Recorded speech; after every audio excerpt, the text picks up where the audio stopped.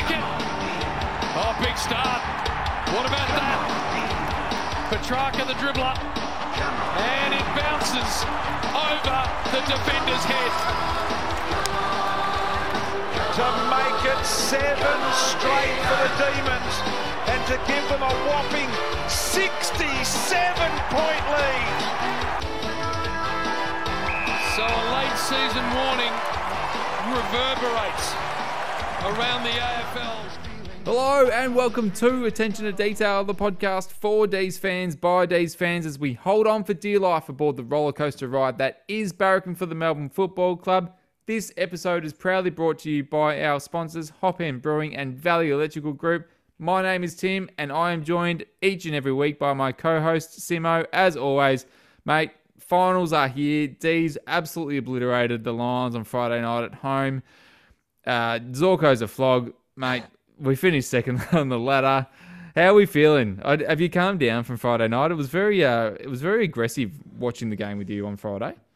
Really? It'd be interesting to give the listeners a little bit of a rundown of what happened during the night and I suppose the pre-game antics and everything else. I feel like I kind of died by the end of it. I think I just sort of hit an absolute wall by the end of the game. But yeah, it's on a high. To finish second. I mean, we've had the toughest draw in the league. Backs against the wall here and there. A lot of people doubting us, and I hope they keep doubting us, to be honest, because I mean, a lot of people are saying Geelong, Collingwood, they're the top two, in Sydney, the smoky on the outside, and wondering where we sit. But obviously, if we bring our best brand, which we did against Brisbane, we can beat anyone. So yeah, hopefully we do continue in that shape. Big final series coming up. It just sucks we have to wait a week, but women's footy's on. So women's footy's back. And we get to see a curtain raiser before the Melbourne City game as well, which would be awesome. Yeah, no, definitely. It is. It is the business end now. It's everything that they've all played for. It's everything that fans have waited for. I think like the added bonus on top of our big win on Friday night was the Saints kind of hanging around against St Kilda on Sunday afternoon and allowing us to have that 10-goal win against Brisbane, bumping up a percentage, finishing and staying second, which gives us that home final against the Swans on the 2nd of September, which is, super exciting because I think we were probably all resigned to the fact that we'd have to play interstate, which that's fine.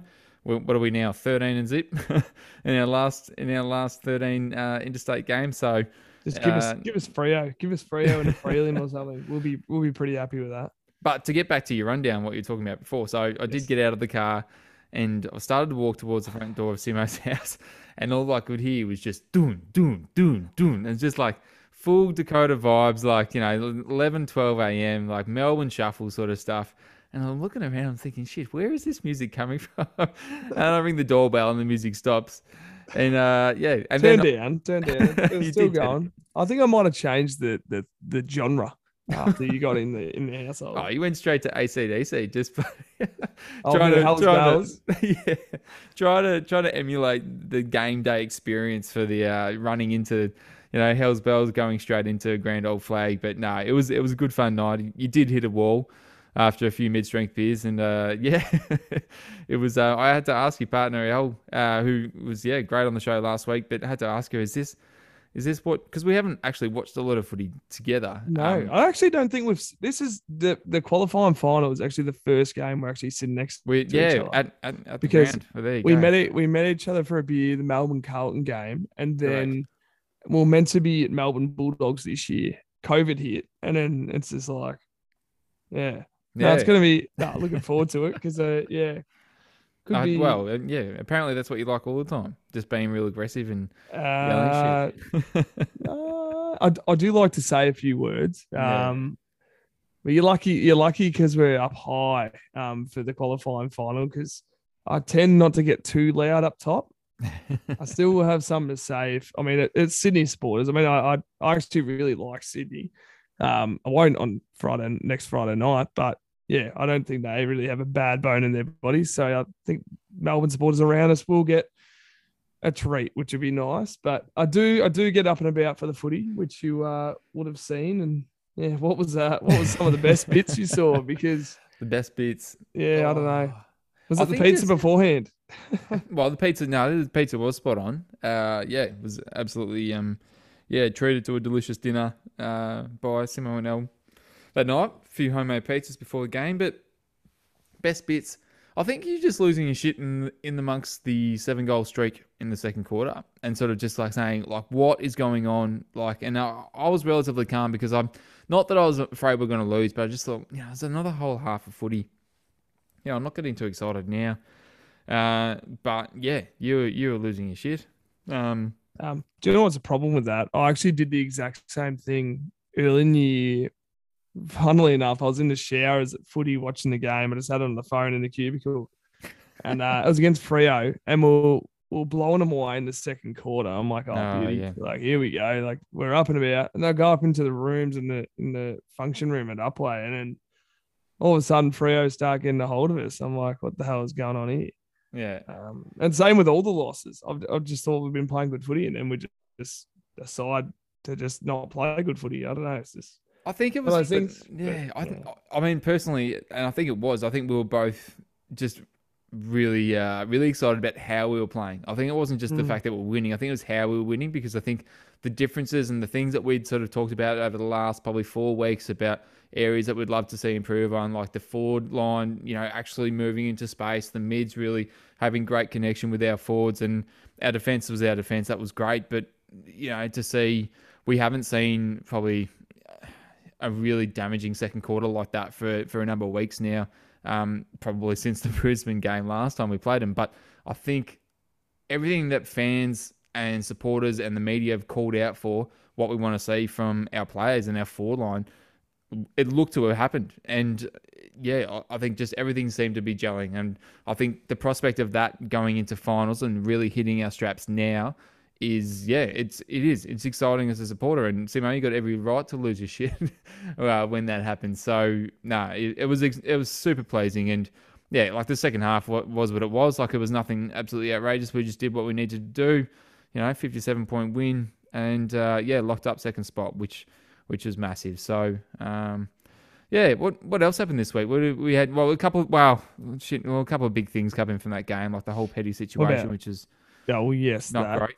I was about to say, I was trying to jump in and chime in there on the Sunday of footy was nuts. You'd have to talk about that one. Yes, I mean, the Petty situation was very petty.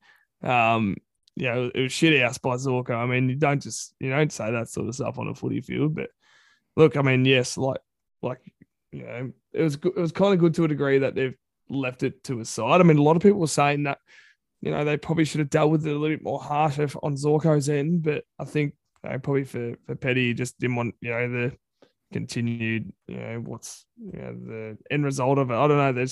He's probably just like, he just wants to get on with it and just move on, start focus on finals footy now and then move on from there.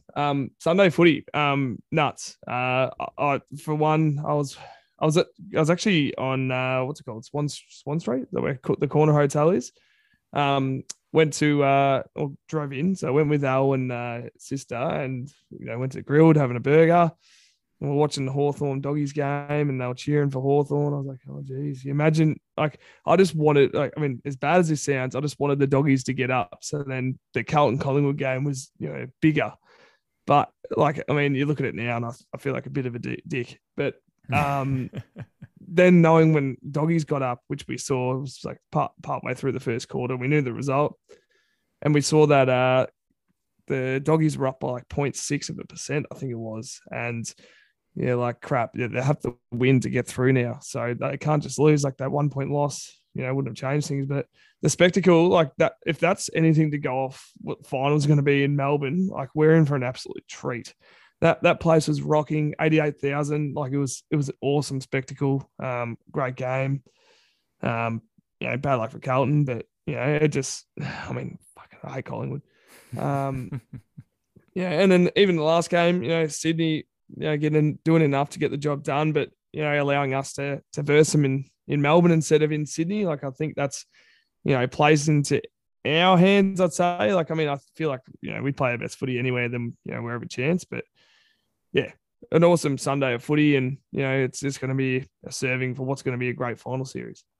Absolutely. It was one of the all-time rounds, I'm sure. And yeah, a great spectacle, as you said. And yeah, now the real season starts. All right, well, let's have a think. News. So Cam Rayner I think he got upheld at the tribunal tonight. So he's still going to serve his suspension for his tackle on Benny Brown. Albeit whether they go to the appeals board. I mean, who knows after the whole Cripper thing a couple of weeks ago. Some good news for the Ds on an injury front. Tom McDonald available for selection for the VFL finals this week, which is massive. I don't know. It's still probably a bit of touch and go about whether you see him coming back into the seniors side. I think if everything is gelling so well, why would you disrupt that? But no, great for him and his confidence, and to see him get back on track after what's been a disappointing season for him from an injury wise, going down when he was playing such good footy. So great to see him there. But Simo, the news aside, we're very excited today. We've got someone else to help us chat through the game. Who have we got today? Mate, we've got Guy Rigoni, Riggers. The famous number 43, which is actually retired now. Nah, I don't think no one wears it now. But yes, Guy Rigoni, really looking forward to chatting to him. I think, just going through that era of, when I was just a young fella, just starting to back for the Ds. And, he's a part of that 2000 crew that, got to the big dance, but obviously, couldn't get the job done, but definitely served Melbourne supporters, some really good, successful times back in 2000 and during his tenure in the Melbourne Colours. Absolutely. And of course, friend of the podcast. I mean, we had him on nearly 18 months ago and he was our very first special guest in 2021. And yeah, very good things happened that year after he came on. So let's hope that's another good omen for Riggers to come on to the show. And yeah, looking forward to chatting to the footy about him. So here he is and enjoy the show.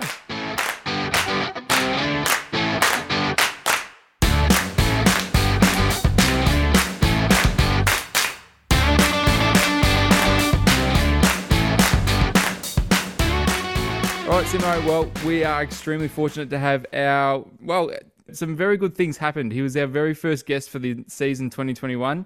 And Riggers, mate, the rest is history after that. You're a good luck charm for the Ds on that part.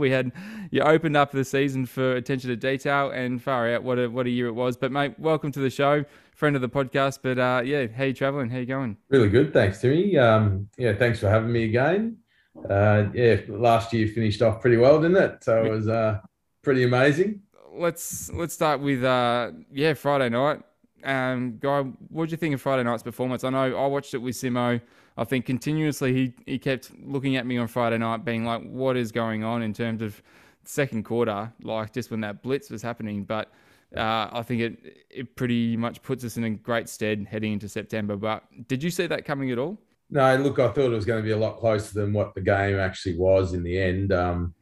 I watched it with Nita and Chell and Anthony McDonald and a few of the boys. We had a MMD function actually to raise money for our car for the drive coming up, and we were blown away, and Cozzy started off the way he did, and just that first quarter especially really set the tone for the rest of the game. He certainly did. I think Cozzy, his first half was just phenomenal, and again, being somebody that had he had had 3 goals in about 30 minutes of footy, and he had 4 goals by half time. But I know for me and Simo, we were chatting about it, and Simo, you agree with it, like the forward line, I think, and I don't know the balance of whether it's Melbourne changing things up a lot, or is it Brisbane maybe being really poor defensively, and there's probably a mixture of both there. But for us, I think the forward line just looked so much more cohesive, and there was actually a bit more movement, and I think we looked a lot more potent, lowering the eyes. Ben Brown actually had space to run into, and our forward line was just super damaging in that second quarter. To be honest, Tim, sorry, Guy. Nice to meet you, by the way. Happy to have you on. It's always awesome to see, players you grew up, watching and being able to chat like this. It's amazing. So thank you.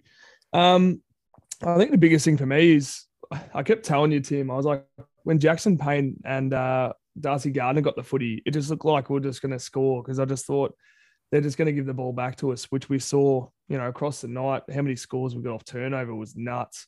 And I just believe that's been, lacking for so long. Yeah, and definitely what we did when we got the turnover, we didn't just bomb it back in there like we had been in other weeks. We actually lowered the eyes, like you said, Tim, and we hit someone with it, like whether it was Ben Brown presenting up or Cozzy just floating, out to the side. So it was a lot better. Do you think that was any, like, it's been very much publicised in the media about how, I suppose, boring and kind of, predictable Melbourne had been playing at times, whether it was long down the line, from a kick out, or long down the line in bombing it inside 50 on top of, whether it's Ben Brown's head or whoever else is down there, Gawn or Jackson. But it seemed like Friday night, and I don't know if is this Goody just pulling out cards right before finals time, and we saw a couple on Friday night. But is this just these like subtle tweaks? Because we also saw from the kick-ins, like Stephen May was no longer just kicking it, long down the line to the left. Like there was actually, a couple straight down the middle. Certainly changing lanes a little bit more, but there's certainly some variation in there. Is this just trying to lull them into a false sense of security, or what? I said the same thing to Chell. I said it was like we were doing the rope-a-dope the last couple of weeks and just pretending we were, not boxing properly, but all of a sudden they just went to their game, the A game, and geez, we used the ball well. Yeah, no, we certainly did. And like Simo, you talked about, the defenders, like Brisbane's defenders keep handing it back to us. The contestant possessions, like last time we played them back in, was it round 15, and smacked them around the ball, and the scores reflected that. Whereas this one was actually like a lot closer. But I think I heard Fags talking after in his press conference and talking about how, like, I think they're only down 10 contested ball, but where they really suffered was in their defensive 50. Like that's where a lot of the contested ball, where they were down about 17, 18, and that's where that high pressure from Melbourne again sort of came up. And Simo, you touched on before, like being able to be damaging off turnovers and really make them pay. That was another big thing as well too. Like absolutely, was it 13 goals 3 at halftime or 13 goals 4? Like almost unheard of for us over the last probably month of footy. But to see them actually kick straight, and I think at one point they're about 8 goals 1 from set shots or something. Like it was, to see them take their chances in front of the big sticks didn't quite reflect how close every other stat was with Brisbane, even though we were clearly on top from the eye test, but the stats didn't quite read that way. I was surprised how close the stats were as well, Simo, and just because you're watching the game, we're so dominant. But watching the footy shows on the Sunday footy show and that, and they're saying how the stats were actually pretty close. But I think it was where we were having our set shots from this week compared to on the boundary. We're kicking so defensive into our forward line that it was limiting our shots for goal where we're getting them. So your accuracy is going to be down when you're not getting it in that V. Well, you think about efficiency going forward. So let's look at that second quarter. 7 goals 1 from 12 entries. Like that's, talk about making the most of the opportunities, where you think back to the Carlton and Collingwood games, whereas, at times we were sort of really blasting away and not really getting bang for buck when going inside 50. So again, you don't know whether it's a mixture of quality of opposition or defence, or it's just us sort of turning it up a notch, and hopefully, you really want to be playing that the right way heading into September. But it was, brilliant to watch. And I think now that's 4 consecutive times we've beaten Brisbane. I think Brisbane up at home, like it'd be devastating as fans thinking that, touted to be this top 4 clash. And unfortunately, for the second time in a matter of 2 months, like Melbourne's had Brisbane's number quite easily. And defensively, they don't look very engaged. And I don't know about you, Guy, and I don't really like bad-mouthing, players, but like Harris Andrews and some of the body language of some of their defenders just doesn't look like their heart's all in it. And defence has been an issue for them most of the season. We know what they can do offensively, but defensively, they seem to have, a bit of a lack there. And they're looking like they could head out, in straight sets against, well, not straight sets, but, head out in a pretty big clash against Brisbane. I wouldn't be thinking many people would be backing them. I think it was sort of our mids too, because our mids were so dominant that their mids were under pressure delivering, into the Brisbane forward line all the time. So I think it just rebounded so quick that Harris Andrews and the other guys were just under the pump, consistently, and they probably looked like they did drop their heads a bit. But mate, it was raining. The delivery in there was just kept bombarding them, and I reckon that sort of didn't help the backs much. Exactly. And I think not only that, but defensively we're structured too. I suppose, if they look up the field and, they've got our key pillars, like even Petty as well. That's all they see. And I suppose that's when they go into, shock mode, like what the hell are they going to do, which, I think a lot of score from intercepts too. I saw, it was 11 goals to 4 across intercept possessions. I suppose that's probably our biggest strong point, where we springboard the ball from intercept and get the ball flowing our way pretty quick. I suppose, defensively we're definitely on and playing our best footy again, which, to be honest, I've only really seen probably 3 times this year, both times against Brisbane and against Freo, where we've showcased our best footy. And gee, I hope it's, there's more to come. Definitely those 3 games exactly the same. I read them. We didn't get caught out the back, our defenders, too much the other night, whereas I think against Collingwood and a couple of the other games, even Carlton, May and the guys pushed up probably too far than normal, and we got caught out the back where we normally had, either Petty or May always drops off to give us that little bit of coverage, which I think you need, because you don't want them run into an open goal. Anyone can score that. So. Yeah, no, definitely. And you talk about defensively as well too, and geez, our defence was just rock solid again. And, it was great seeing, I think definitely the highlight of the night was seeing Jake Lever kick that goal. And that's probably one of the best reactions you've ever seen in football.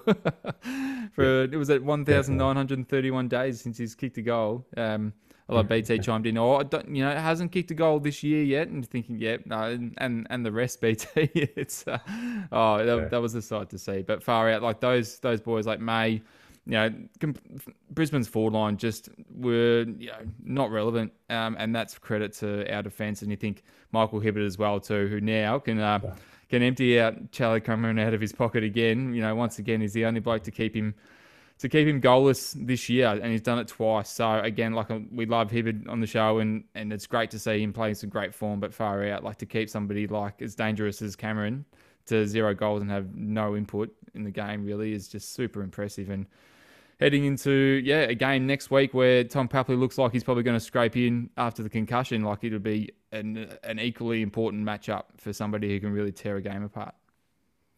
Yeah, definitely. And I think, even having Jake Bowie back there using the ball, he used it really, really well, and give us that springboard out of defence just by hitting our mids and giving that, that run. Speaking of mids as well, too, another card that Goody played was, I think, probably duped everyone when he brought in Harms, and everyone was thinking, yep, here he goes. He's going to shut down Lachie Neale, but had a little ace up his sleeve with Thurman Brayshaw, who's now literally Mr. Fix-It. He can play anywhere, and did a terrific job, especially in the first half when the game was well and truly over by. But yeah, it's again watching him add that.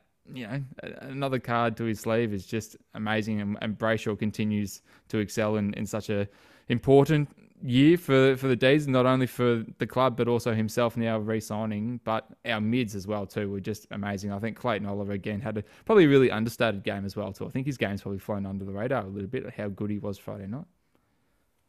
Yeah, definitely. I think Angus was our best player in the grand final apart from Track.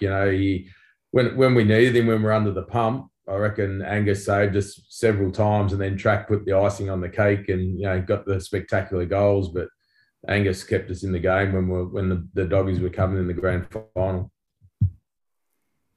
100%, and even to go with another, you can sort of say midfielder, but how's Luke Jackson's tab work? Just his follow-up, just another midfielder at ground level. And crazy stat, the 12 of his 16 were actually to advantage. Be interesting to see the stat of how many to himself, but it's pretty handy, and we hope he stays. But he could just play out this year and hopefully bring us another one home. Yeah, look, he was phenomenal the way he can follow up the ball, and that explosiveness for a big fella to really run on like another midfielder. He did against Freo as well a couple of times where I was just, he got 3 and 4 possessions in a row where he followed up, and I think the siren went just before he kicked it to one of the boys in the forward line. But the other night the same. His follow up work is sensational. Just gives you that extra person.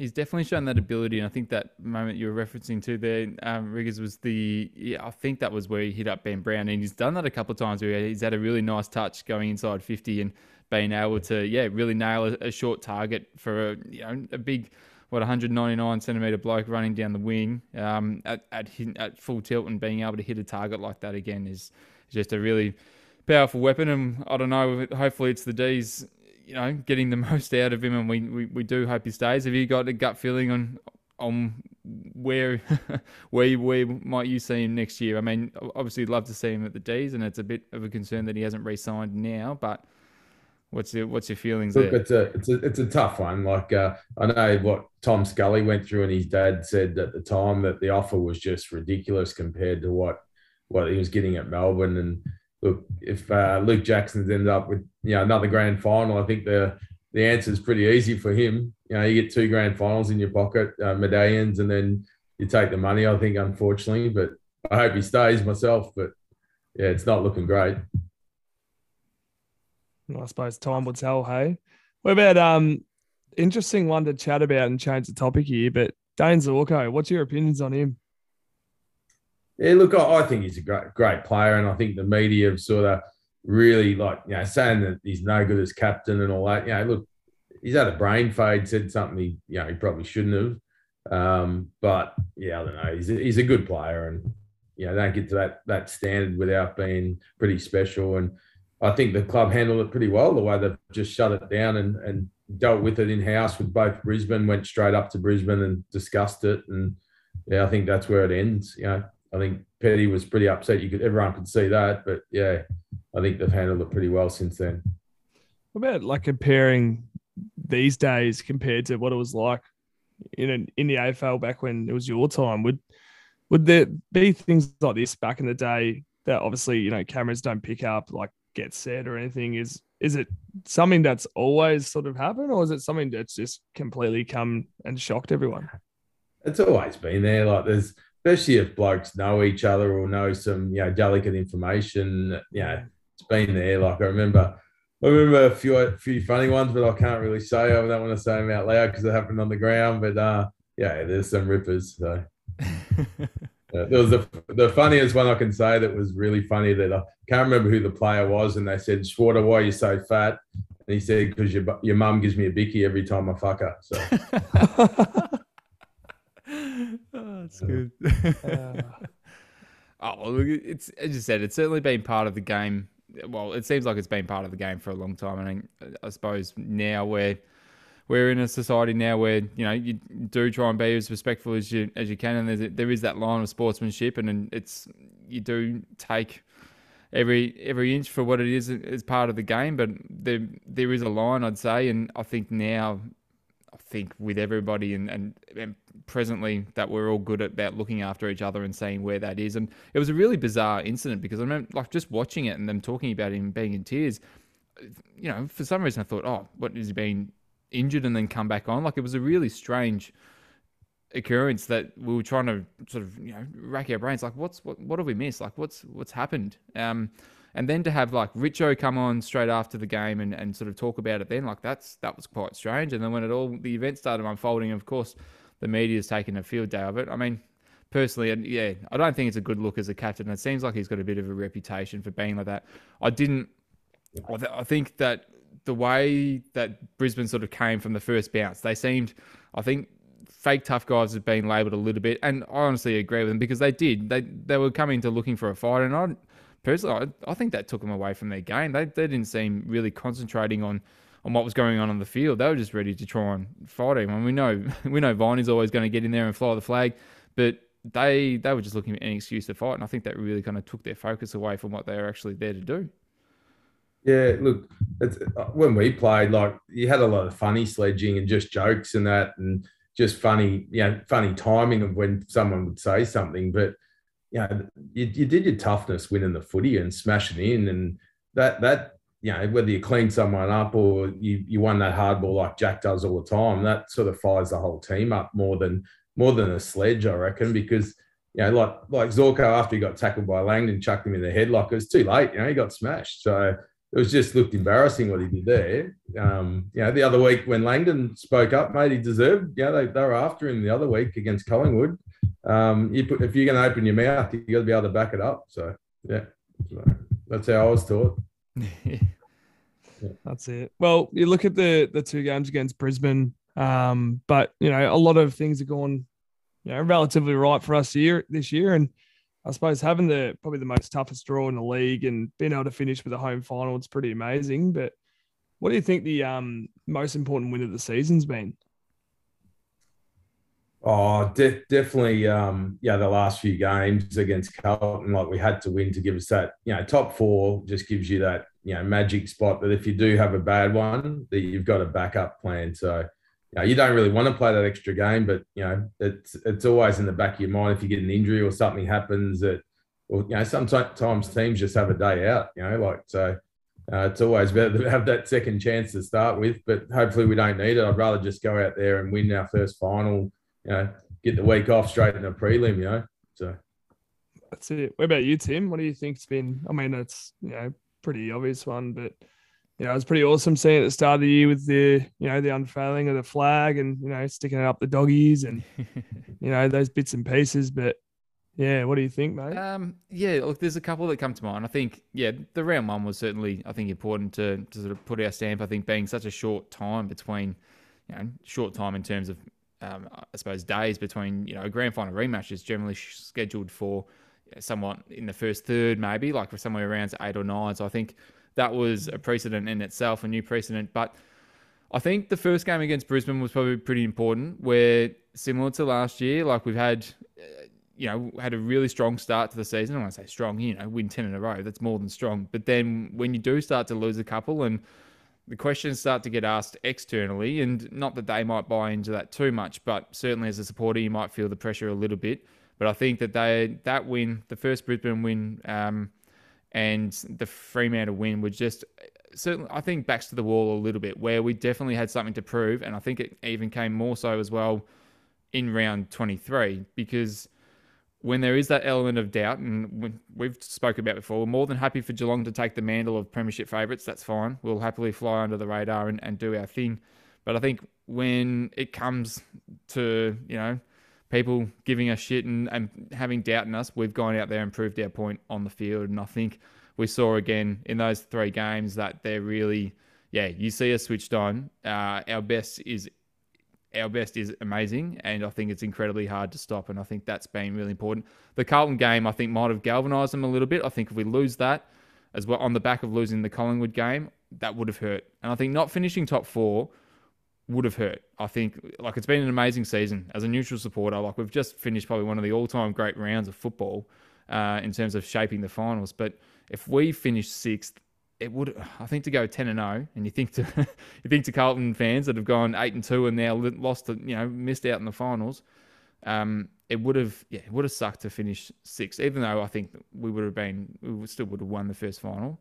I know it's a long-winded answer, Simo, but I think honestly, I think we've just won when it's counted. When we've really needed to dig out and get a win, the boys have done it, and I think that's all we can ask for. What about you, mate?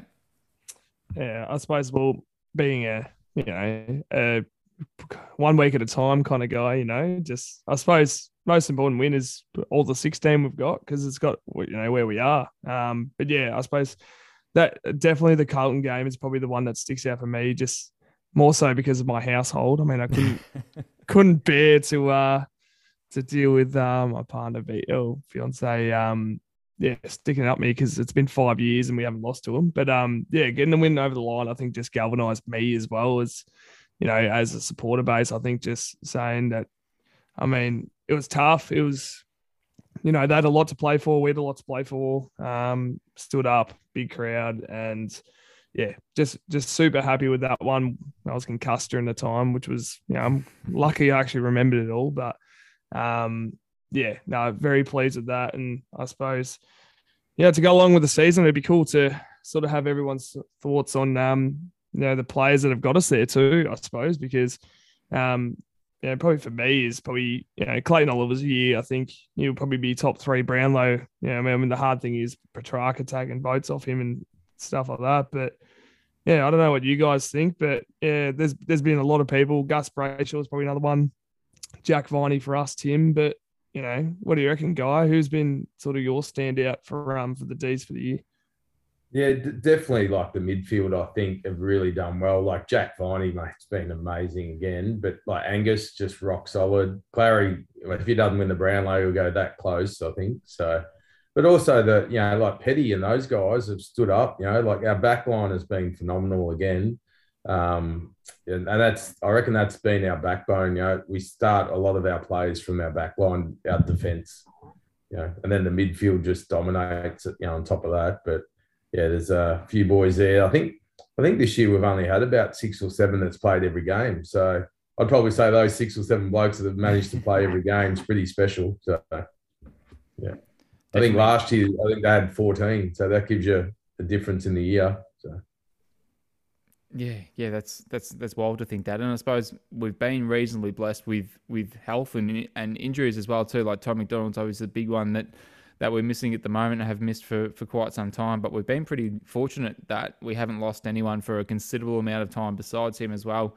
I think it's got to be a balance of everything. But I think Clayton Oliver, again, like especially his first half of the year as well too, where Petrarca had that really fiery start, first sort of 5 rounds, and he was absolutely flying. And then he sort of garnered all of the attention on field. And then Clary really kind of, burst onto the scene there and had, and continues to do so, but probably a couple of 40-odd possession games. But they're not, as we've spoken about before, they're not just, counting numbers. It is 40 effective disposals. And like you look at what he did on Friday night with 30 disposals there. But like from there, 20 contested possessions and 13 clearances. I mean, not saying anyone can get 30 touches, but your so-so players might get 30 touches, but they're certainly not 20 contested and 13 clearances. I mean, he's a prime reason of why we're able to do what we do. So I think he's certainly got to be up there. And Max still probably hasn't quite been to his absolute best level, but he's still had some absolutely incredible games. And you think about how we play without him, without Jackson, it could be a very interesting dilemma next year, whatever happens, and whether they try and source a bit of insurance over the off season, whether that's Brody Grundy or somebody else. If scenario A goes ahead with Jackson leaving, we still need to have somebody. I think they're set on playing these 2 rucks, so that's been a really integral part as well. Yeah, nice one. And I suppose a big congratulations to the players that got in the 44-man All-Australian squad too. So, what's that? Maisie, Clary, Track, Gawn, Brayshaw, and Fritter. Yeah. It'll be interesting to see. Probably, what do you say? Maybe 4 of those get in. Probably unlucky Brayshaw and Fritter, most likely, potentially. But very, very pleasing to see us dominate that area again. And it's gonna. I mean, it's not everything, but those boys obviously, they're playing their role and doing what they can to get us the wins. Yeah.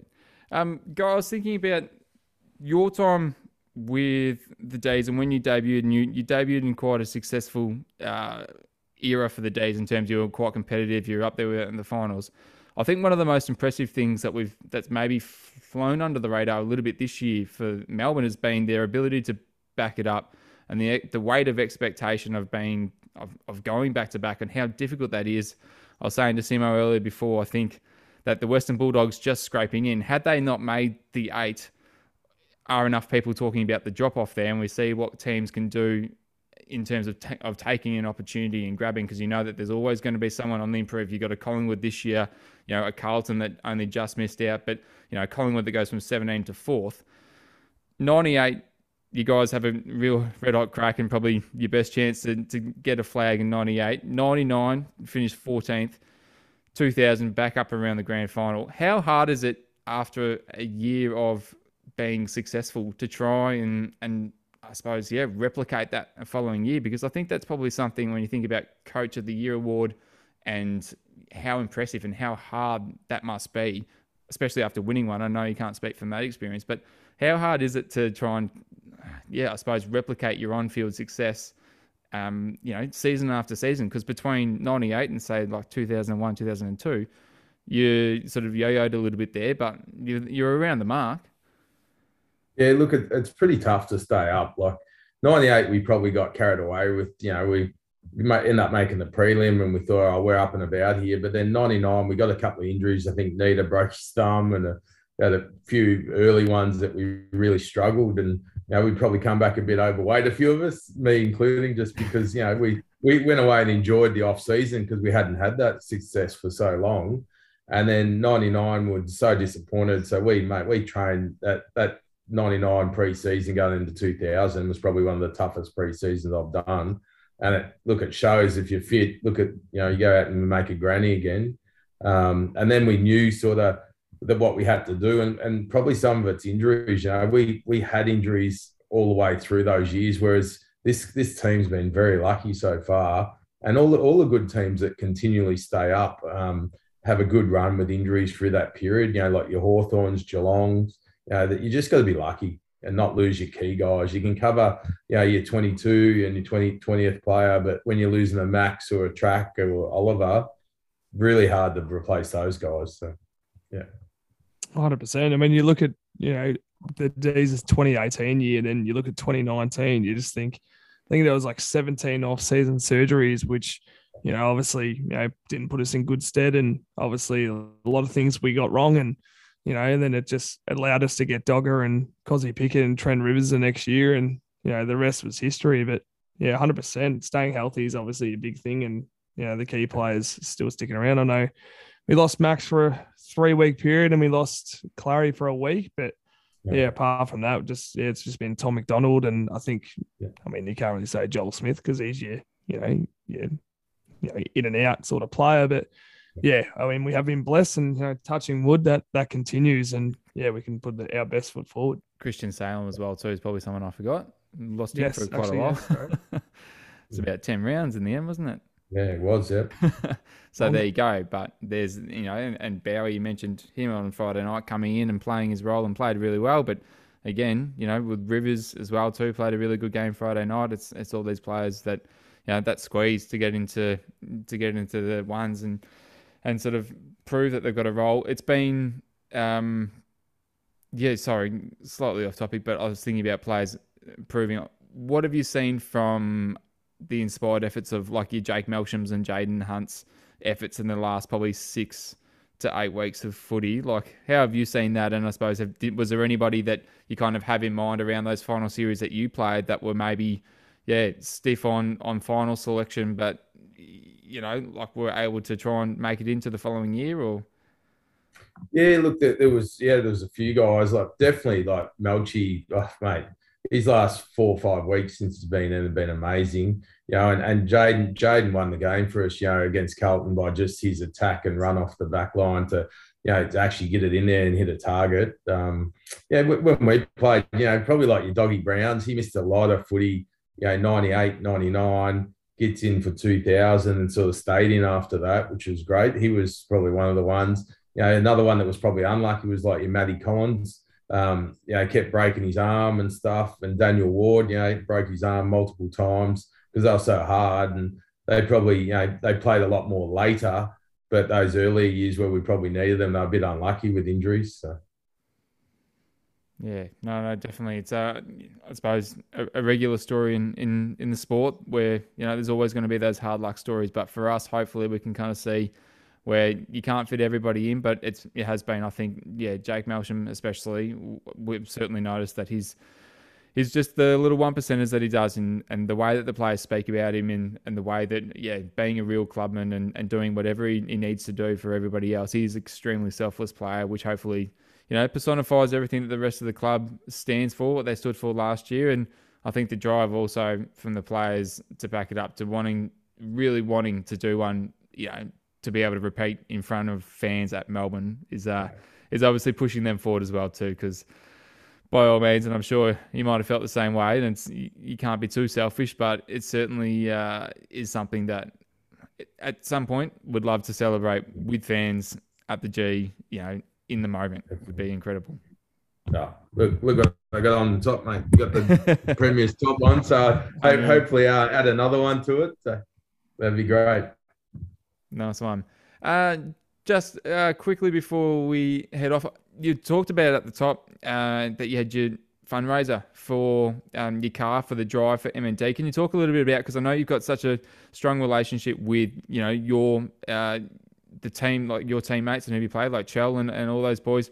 And I know that you do a body of work still with Neil and with MND in support. But can you tell us a little bit about like your current fundraiser? And you said that's for the MND drive, and I know that you've participated in that in how many years now it's been going for? I've done it every year, so I think we're coming into the 5th or 6th one now that we've done. Yeah. And it keeps getting bigger every year, the amount of funds that people are raising. So you got to lift your game. But ours is pretty simple. I always picked an away game like the Brisbane game or a Port Adelaide game where we're away, and beers and pizza, mate. Pretty easy. Just get a bunch of blokes together in a shed and put on some beers and pizza, and, you know, $50 goes to the food, the rest goes to MMD, you know. So it was great. The other night we raised nearly $7,000 for our car just from a bunch of mates. We probably had about 60 guys there, because normally I have it in my man cave, but I'm doing a reno at the moment. So we had it at Chell's place, and he was a bit nervous to start with. Thought we might trash the joint, but it was all good.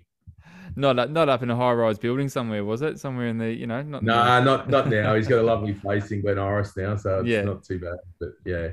And this year we go to Myrtleford for the first night. So they had it planned a couple of years ago after the bushfires to go sort of Myrtleford and then over the top of the mountains to Lakes Entrance, and then Warragul on the way home, and just to try and support some of those local communities that have been affected so badly from, you know, especially even Bright and Myrtleford, no tourism because of all the smoke and the fires. People weren't able to go up to their holiday houses like they normally did. So hopefully we can raise some money for M&D, but also put some money back into those towns that have missed out on a lot of tourism over the last, you know, with COVID as well. It's just been a double whammy for a lot of those towns. So. Yeah, and you've obviously got family still in Myrtleford, don't you? Yeah. Yeah, I still have mum. Yeah. My mum and dad, my brother are still in Myrtleford, and my sister. So yeah, it's good. Oh, that'll be yeah, absolutely. That'll be a great excuse to stop in. So that's fantastic. That's awesome. All right, well we might Simo, we might finish off with our 5 and a flash, Riggers. So it's 5 quick questions. It's got to be first thing that comes to your mind, and Simo, I'll let you start it off.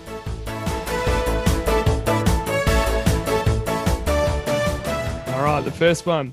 Which current player would you want to play with and why? Clary, just the toughness, and probably Jack Viney, because I got to play with his dad. But just those two, probably it's hard to split them. Just their attack on the ball. Like I marvel sometimes at how Clary gets the footy out, you know, in those tight situations. Like the other night, he actually grabbed it. He sort of ducked out of a tackle and then still had time to look and give it off to Petrarca, I think it was, and off we went. So just pretty special skill under extreme, you know, pressure to be able to hold your nerve like that when you're getting smashed. Yeah, pretty special. I think we can almost take him for granted a little bit. I think we probably won't realise his full greatness until quite a number of years from now. We'll look back. Now here's one that it's a closed answer. Who was the last player to wear number 43? Currently. Oh, I honestly don't know. It hasn't been worn for a little bit. It hasn't. Must have retired it. We thought they might have. Because Harmsy had it before he went to 4, so probably him. Yeah, correct. No, it was. In 2017, he had 43 until he moved to 4. So there you go. Yeah. So maybe they have retired it. Maybe it's it's up in the rafters somewhere. Love it. Next one. Funniest sledge on the field. I mean, you told us one before, but you know, either yourself or someone said to you. One of the ones from another club was, I think, at Luke Darcy. He said it on TV before, and just I think they went out for the centre bounce, and he's going to the umpire, stop. The little league's still on. This is after half time, and the umpire looks around, and it was Boomer Harvey. So. Oh man, that's good. Former player. So, what former player would you bring back into the current team? Like, who do you think would slot in nicely to the 2022 side that we would need? Oh, it's a no-brainer, isn't it? Like Nita, just give us that big target forward that especially with the guys we've got around there now, like it'd be phenomenal to see him, the Petrarca and those guys hitting him laced out. So probably Nita. Something that I thought was underrated about Nita was how mobile he was. I thought, yeah, he was so mobile and he could do it at ground level as well. So, I mean, another player I grew up, watching as a kid. And, yeah, I mean, it would be nice having him. And I suppose Ben Brown has a crack, but yeah, it definitely wasn't Anita. Last one. Who posts the worst stuff in the past players' WhatsApp group? Probably Chell. Some of these posts are out there, but yeah, probably Chell. Is it still as big and got as much momentum as what it did towards the end of last year, or has it sort of died off a little bit? Nah, definitely it's been great. And they've actually got, like, apart from the running group one, they've got the full-on past players one now from the grand final.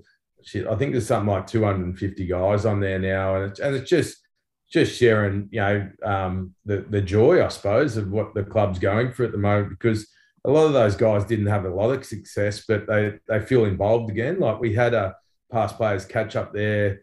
Forget which round it was. It might have been, not sure if it was the Collingwood one, and they actually invited some of the guys from the under-19s and the reserves that played for a certain era. And I think the under-18s, under-19s had won a flag, and they got all those guys back. And a lot of them didn't go on to play senior footy, but they felt really special about being back involved with the club, and they just loved every minute of it being there again. So. Yeah, no, that's awesome. I think it's great to see, again, that kind of sense of community and connectedness that footy can bring towards a group of players. And I know, Guy, we talked about last time about, players that go through certain issues and stuff, and about how much a club and the people around it can really get there and support people in not just things on the field, but off the field as well for many years to come. And, you're a great example of that. And I think that your era as well of teammates provides such a strong, example of that, about players that stay around and look after each other and are mates for life. I think it's something that's so special about the game. And that was instilled through our group, through Neil to start with. He was really, really big on being involved with the past players, even when we were current players, making sure we went to their events and stuff, because they didn't have a great one at Essendon originally. He said their past players were shit, and then they worked on it to get it, a lot better. But because they had success with those flags, they sort of got their reunions up and going. But with us, we didn't have those flags, but we still love your mates. Just that was the best part of it, and making sure everyone's looked after and just have a lot of fun with them. Because you're only in footy for a short time, but they're your mates forever. So yeah. Nah, that's amazing. All right, mate. Well, we'll ask before we go. Predictions for, I know it's a long way away, but yep. What do you think of a Friday night against the Swannies? What do we need to do? How are you feeling about it? Are you confident? Last time they look, I think we can beat them if we play like we did the other night. But especially when we played them at the G the last time, we kicked so badly. Like, we should have been 5-6 goals up, and then we kept them in the game by our bad kicking. And then they did well. Don't worry about that. They come on, but I think they've got a really good back line, so we're going to have to use the ball. But I think if we play like we did against Brisbane and as a whole team, I think we'll beat anyone. Yeah. Fantastic. All right, mate. Well, thank you so much for joining on. It's great to have you on again, and hear your thoughts and everything about this season. As I said, a lot has transpired since last time we spoke, and hopefully this is another good omen to what's heading into a very exciting final series for the D's. But hopefully we can catch up and have a beer at the footy too. Look forward to it. Thanks, Simo. Thanks, Timmy. All right, thanks, guys. Take care, mate. Have a good one. Mate.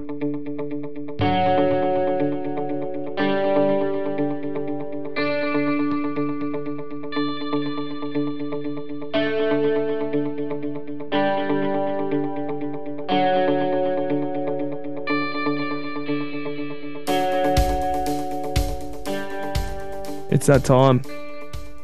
Oh, am I chiming in now? Yeah. That special time. What's that special word? Well, it depends, because you start your two segments off the same way, and we're not doing 1 week at a time this week. So it's what time is it? It's a Hop and Delightful Display Player of the Year award. Now, it's up to our discretion, but does this Player of the Year award run at the end of the home and away, or do the finals count? Oh, I was just thinking that. No, let's run with the finals. Run with the finals. Let's give every other player the chance to catch up to the colossal lead that Jack Viney holds. Yeah. So what we're trying to say is if we get to the big dance, it's worth double votes. Oh, that's like a wild card round, isn't it? That is a wild card round, which could upset a few people. Could be, but no, I like it. Let's run with it. Run with it. All right, my one vote goes to Gus Brayshaw, Mr. Fix It. Look, Lachie Neale did have 29, but he wasn't damaging at all, and I think just to be able to accept a role and run with it as well, especially at stoppage. I thought he curved his impact as well.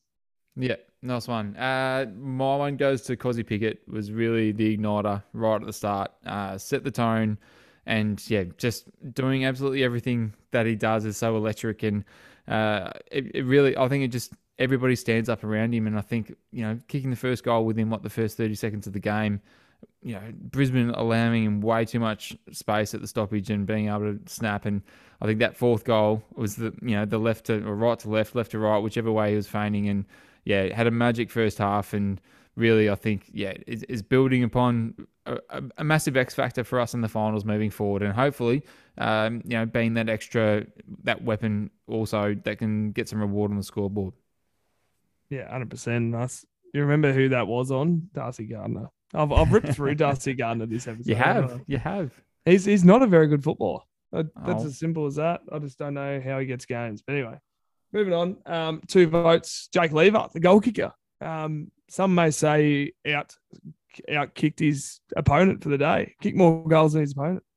I'll have to double check exactly who was on for most of the time. But Jake Lever, I thought back to his intercept game. Took the 8 marks. I feel like he's dropped away a fair bit this year, and I suppose, when you're an All-Australian for that exact pretty much reason and his leadership as well, I just think, he was back to his best in that suit, especially, as an interceptor, because we really springboarded off his use, which was a 50-metre penalty his goal, wasn't it? It was, yeah. And he still kicked it from about 55. It was a bomb. Yeah, it was big. And I don't know. I think he just gets 2 points alone for the celebration. So that's fair. It's definitely a good photo floating around. Did you give him 2 or? I didn't. Oh, no. I didn't find a spot for him, unfortunately. Like, as you were mentioning before, it was very hard to find spots for all our important contributors. But I think for me, Michael Hibbert's performance on Charlie Cameron, I think just knowing the potential of what Cameron can do when he gets off the leash, he can, not to say that he's not an 11-goal win sort of person, but especially being able to kind of, inspire those around him and sort of lift. You don't know what can happen. Momentum is a funny thing, and if he gets off the chain earlier on, and that can kind of cause all sorts of headaches to happen. And we've watched him do that to teams across the number of years that he's played. And I think Michael Hibberd, again, has shown time and time again why he's a quality lockdown defender. And I think his role was really crucial for us to sort of set the tone defensively and really shut down their forward line to have any sort of impact on the game. Fantastic. And look, sorry to go back a notch here too. The votes for Lever and also my 3-voter. I mean, for a team to have 8 more inside 50s than you and to still win by, upwards of almost 10 goals, it's a real testimony to what our system is, and that comes on the back of forward pressure and midfield pressure too, to allow these players to get in the right position and to really restrict teams from scoring. I mean, they've scored 58 points for the game for 58 entries. Like, that's pretty unreal.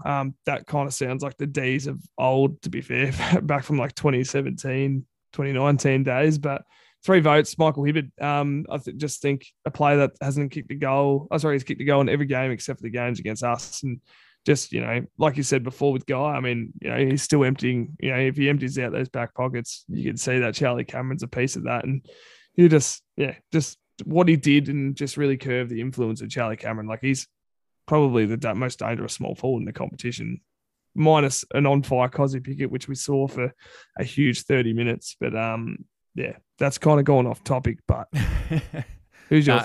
Well deserved. Now, look, my 3 votes goes to Clayton Oliver. I just think that, I was saying before, I thought his game was probably a little bit understated in the middle, but he, again, is just doing everything in what was a bit of a Brownlow showdown between him and Lachie Neale. And, you mentioned on Gus's job on Lachie Neale, especially in that first half, really quietening him down. But I think, Oliver has to poll votes from a Brownlow point of view. But I just think that his stoppage work was, again, just second to none, outstanding, and being able to get inside the quick hands and releasing the ball out to our runners and being able to do all the hard work in there is just getting back to his best. We sort of thought after his hand, it took him a couple of games to sort of get back into the rhythm of things, but he's just shown how damaging he can be, and he's going to be one to watch and one to stop in the final series. So that's my 3 votes to him. Beautiful. Well, we'll have to see a leaderboard and look out finals because she's going to be red hot for Jack Viney. He's got a lift. He does. He hasn't polled a vote for the last probably 3 or 4 games, I don't reckon. He had a quite game. Had the 14 on the weekend, but I think he was just too busy telling the Lions players who's boss. Yeah, no, that's it. People only commenting on what they see, but internally, it's Fugazi. Can you do your best Matthew McConaughey impression from Wolf of Wall Street? No, I can't, but it goes something like Fugazi, it's Woozy, it's Wazi.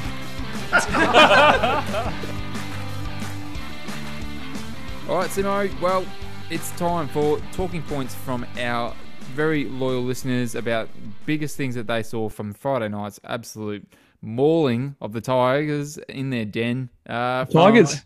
The Tigers. Oh, shit. The other big cats. Wrong cub.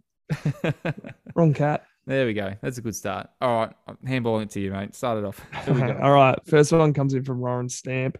Fast-moving, relentless footy, a thing of beauty. And look, mate, we've been hanging out for this because, 1, the pressure footy was back. And for 2, Jackson Payne and Darcy Gardner were kicking the footy, so I was pretty happy. I think, talking to Guy as well too, I think just being able to, create that havoc pressure and that, being able to move the ball quickly inside, we just found so much space in there. That certainly opened up the forward line for us and had a really crazy halftime scoreline with only 3 behinds. We're not used to that, so I think that was certainly a factor in that. Next, we've got another friend of the podcast, Sue from the Demon Army, who said defenders are starring, Hibbo flying everywhere, Petty in the air, May and Lever rock solid, Hunt's run, and how about his after the siren torp? Far out. I almost forgot about that too. Like, geez, taking me back to Alice Springs there. And then Lever kicking a goal, and this is my favourite part, unbelievable. I think that could be. Is that the name of? Is that the title of the episode? I think it could be. I reckon. Yeah, you got to tag her in it. That means I'll tag the Demon Army. Yeah, no, for sure, always. So no, defense was rock solid. As Sue said, I think Hibbo again shutting down Cameron just.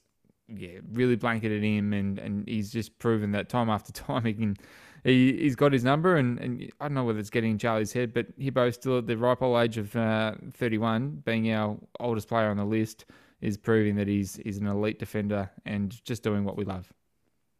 Oh mate, he's incredible. Like, look at his work when he's in a body context with any of those smalls or medium sized forwards. He doesn't lose a contest.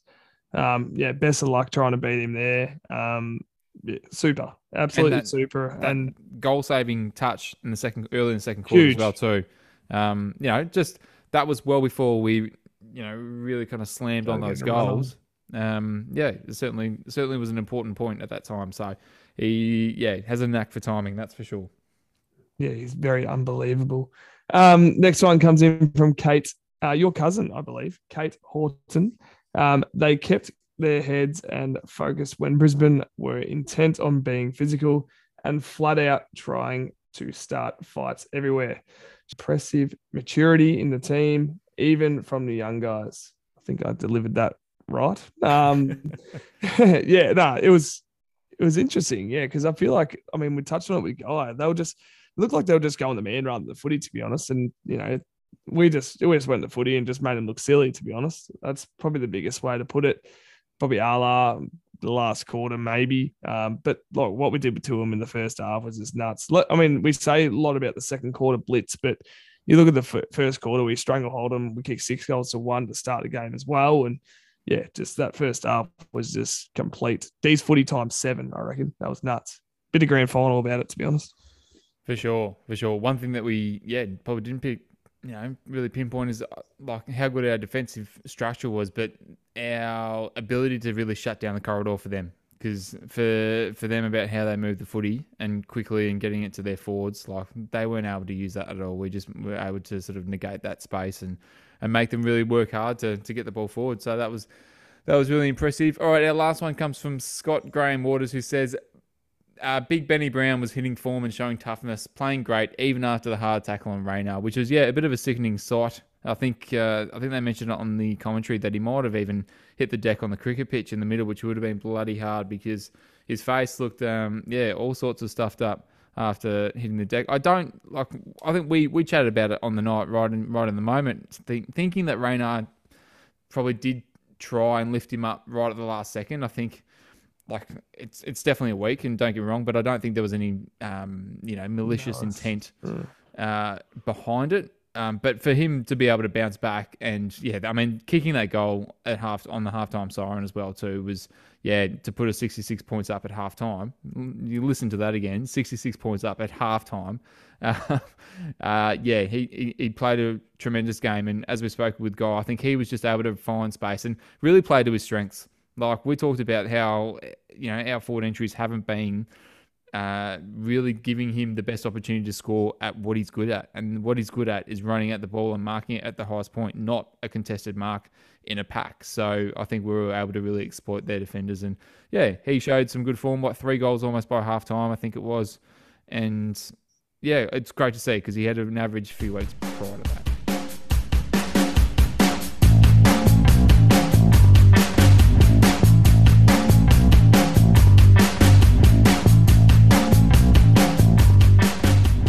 Simo, well, that does it for another week, mate. Another week gone. Home and away season 2022 is in the books. It's over. It's a weird kind of feeling, and it's probably going to be a little bit weird with the bye. No footy this weekend. I think. That's girls' footy. Girls' footy's on. Well, sorry, no AFL this weekend. But I think we've been so consumed by it, and even all the festivities of what happened over the last 3 days of round 23, which is absolutely insane, especially Sunday. But it's crazy to think how fast the season goes. But I think you and me can both be pretty happy and pretty satisfied about our effort and where we sit. And I think we've put ourselves in a pretty good position to give ourselves the best shot at going back to back. 100%. I mean, we secured the home final. That's the biggest thing, and we hold ourselves in good stead. Like if we're able to win the first final, we get another home final in the prelim.